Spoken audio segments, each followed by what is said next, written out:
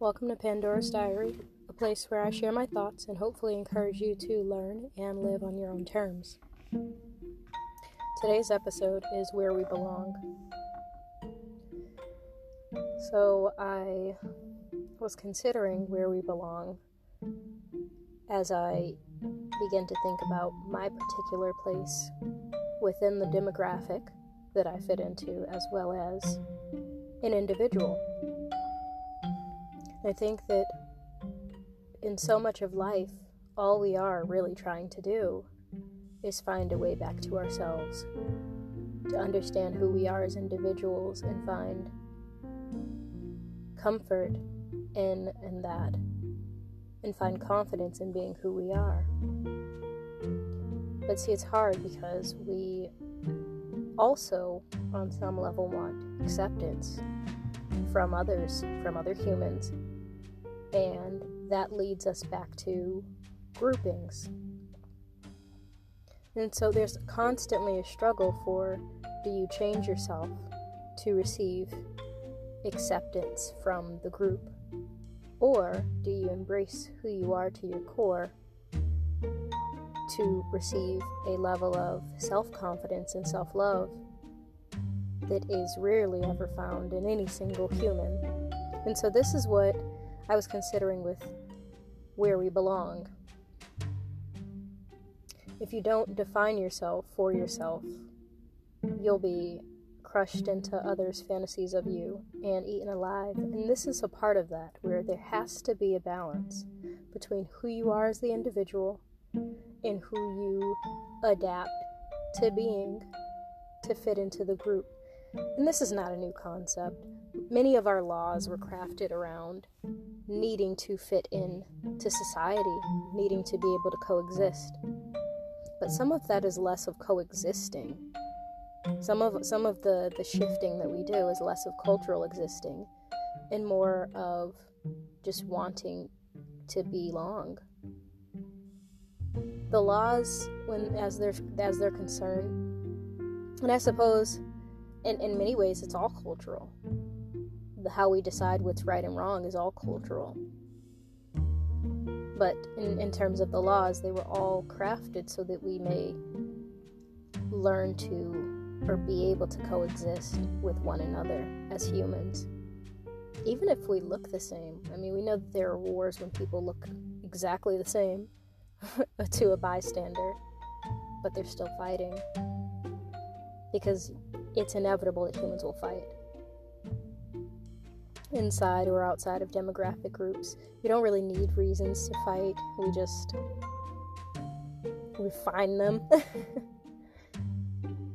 And so, the rules were created, laws were created to mitigate some of that tension and give us all a good baseline with which to interact. This baseline is crafted based on the society that has to live by them. Sometimes it's crafted by religion, which gives people a good guidebook for what is right and what is wrong, and how to treat one another, how to coexist, how to enter into certain partnerships. And so when we look at demographic groupings, it's important to consider those things that craft who we are: religion, culture, upbringing, demographic. And then as you go through life, you try to peel back layers of that to get to your true self. Who would you be without the society that you're in that says that you have to be this way? Who would you be without the religion that you're in that says you have to be this way? Who would you be if you learned and loved yourself the way you are?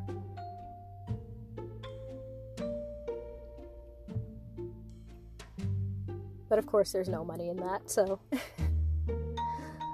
why not exploit it, right?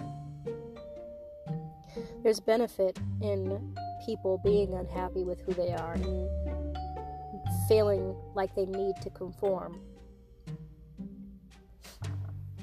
That's the thing about being average or having averages.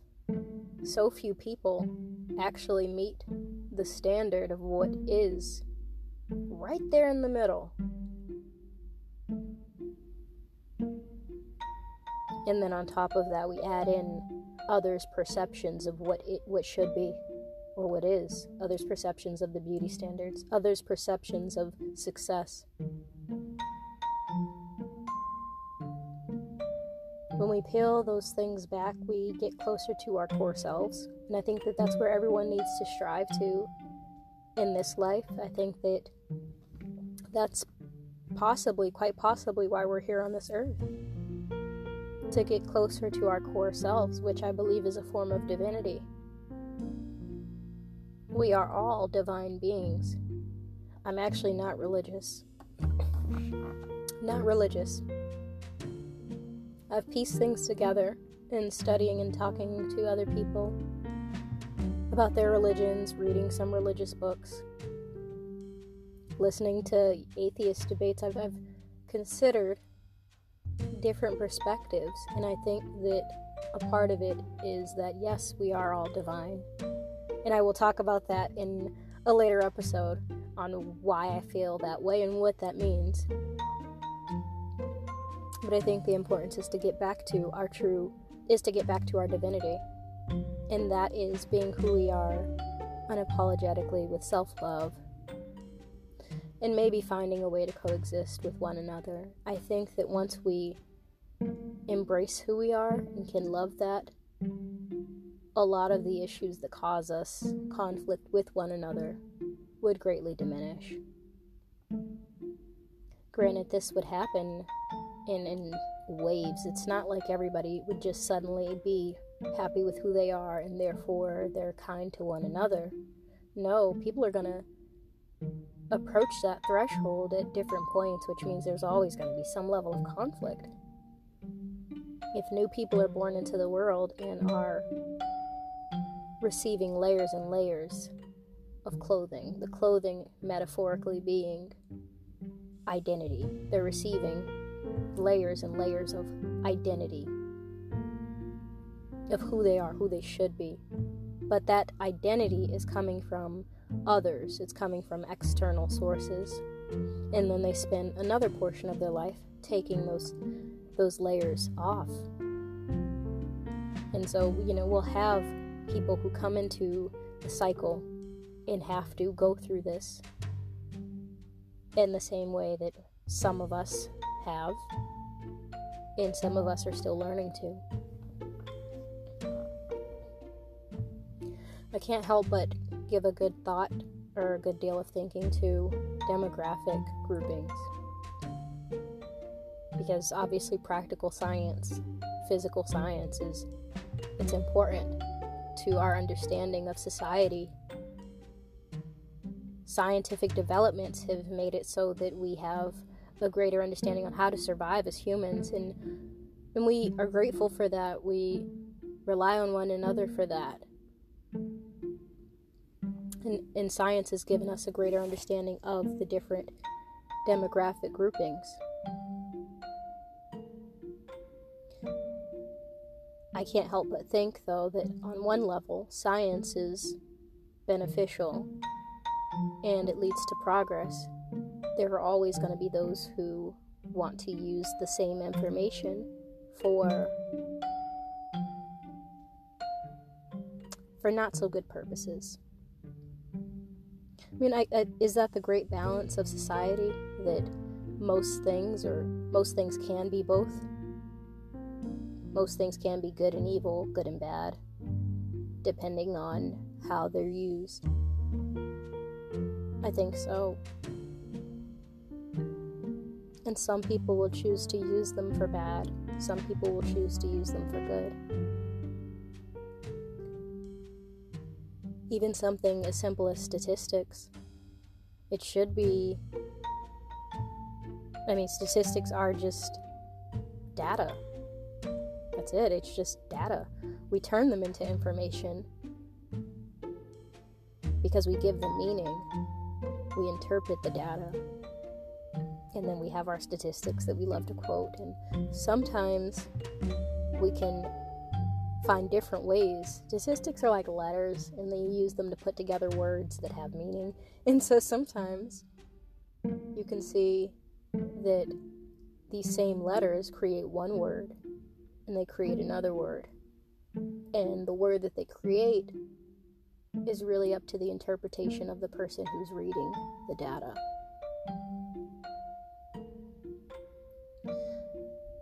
Scientists, on some level, have accounted for this. They have ways of doing things that account for these biases and this inevitable human failure, but the problem is scientists aren't the ones who are conveying things to us as individuals. It's usually the media who take the scientific studies, or a really, really small portion of it, and divulge what they will to the general population. And so the information is hardly ever comprehensive or well-rounded or thoroughly explained. It's just given based on what message needs to be conveyed. And so it can make someone skeptical of statistics that they're hearing, because without understanding the data, the original source data, it's hard to believe and trust in something that we know has been so fallible before. That thing being humans. We have motives, we have our agendas that will shape how we give information. I remember I took a course, historical economics, in college, and it was so funny because as a black person I didn't have to, I just chose to write on the Civil War in America, and that is a big historical spot for America. I mean, I think it has still been, to this date, the most deadly war that America's been in. And correct me if I'm wrong, but I think that's the case. And one of the big sticking points that people will quote about the war is that it was started because of slavery. The South wanted blacks enslaved, and the North didn't, because they were good and pious. Most people, I hope, or at least most black people, know that it's much more complicated than that. It was an economics war, which is why I was writing it in economics. It was moral and economic. And I couldn't help but but the way I was writing the paper almost seemed like I was empathizing with the South. And I couldn't help but be amazed. I didn't change the way I wrote it, but I did include a sentence after I read it all and said, none of this excuses the moral damage or the moral failing of those who still fought for it. But doesn't the why matter? And I couldn't help but think that I was falling into the trap of looking at something as one person of a demographic. The piece of clothing, the layer of clothing that I was wearing had given me a certain perspective that wouldn't allow me to receive another perspective. Granted, I can't say that that's actually true for me, simply because I ended up writing it from a Southernist perspective, from a Civil War. If you had read my paper, you would have thought that I was either somebody who had actually lost property in the Civil War. By property, I mean slaves. Or you would think that I was a descendant of somebody who had lost property. I took myself out of the equation and was looking at it as a person from both sides of, this is wrong, but at the same time, how can we consider this okay? Or the freeing of slaves okay, but not the freeing of animals? It becomes a whole ethical debate. which is just, more spinning in circles at this point. You could go all day.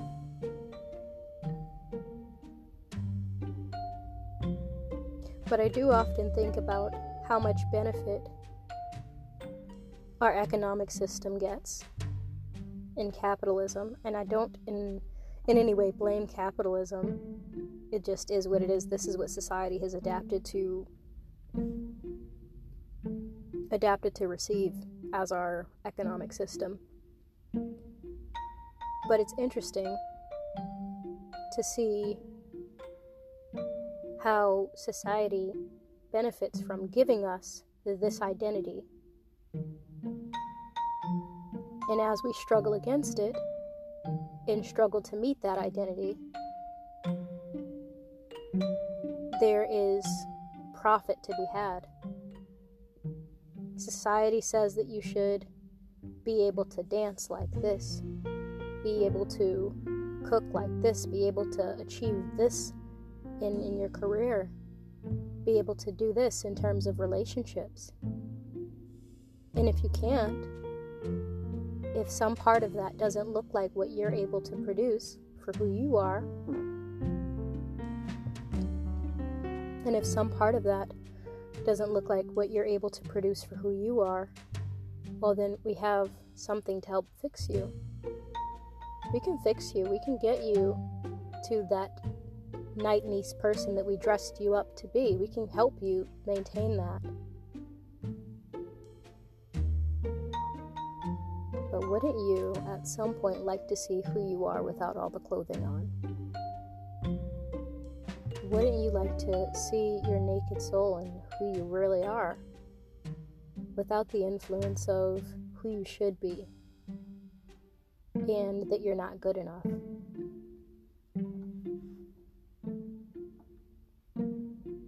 Think about where you belong. In our demographic groupings, think about how we're marketed to, because it's easier and more profitable to just figure out the lowest common denominator that makes it easy and market to that particular group, whether it's through politics or products.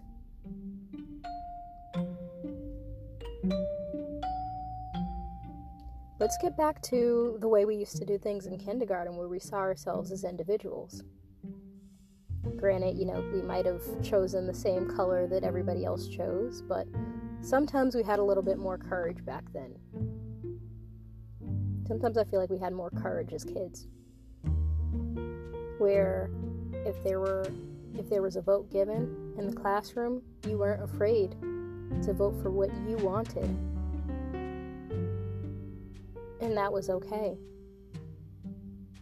You didn't put the weight of everyone else's dietary restrictions on your back as a 5-year-old when you voted. You said, this is what I want. And the kid who was allergic to peanuts didn't hate you or feel like you wished him death because you said you wanted peanut butter and jelly.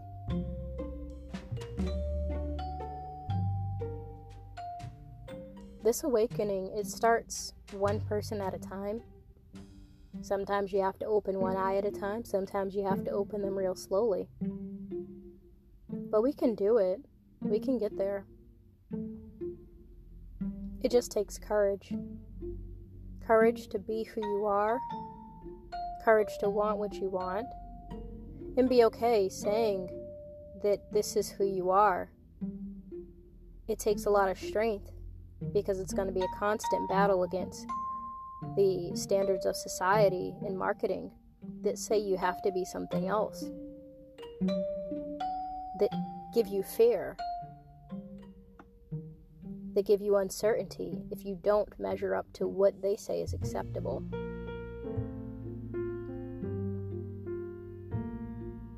Consider where you're told you belong, and then try to walk back to who you actually are. Start taking off layers. Take off layers to get back to who you organically would be if you didn't care about what other people thought. And I think that you'd find the true acceptance, meaningful acceptance, once you get back to that organic you. You'd find people who accept you as you are, flaws, because they have accepted that they are flawed as well. They can see you, they can feel your pain because the transformation was similar.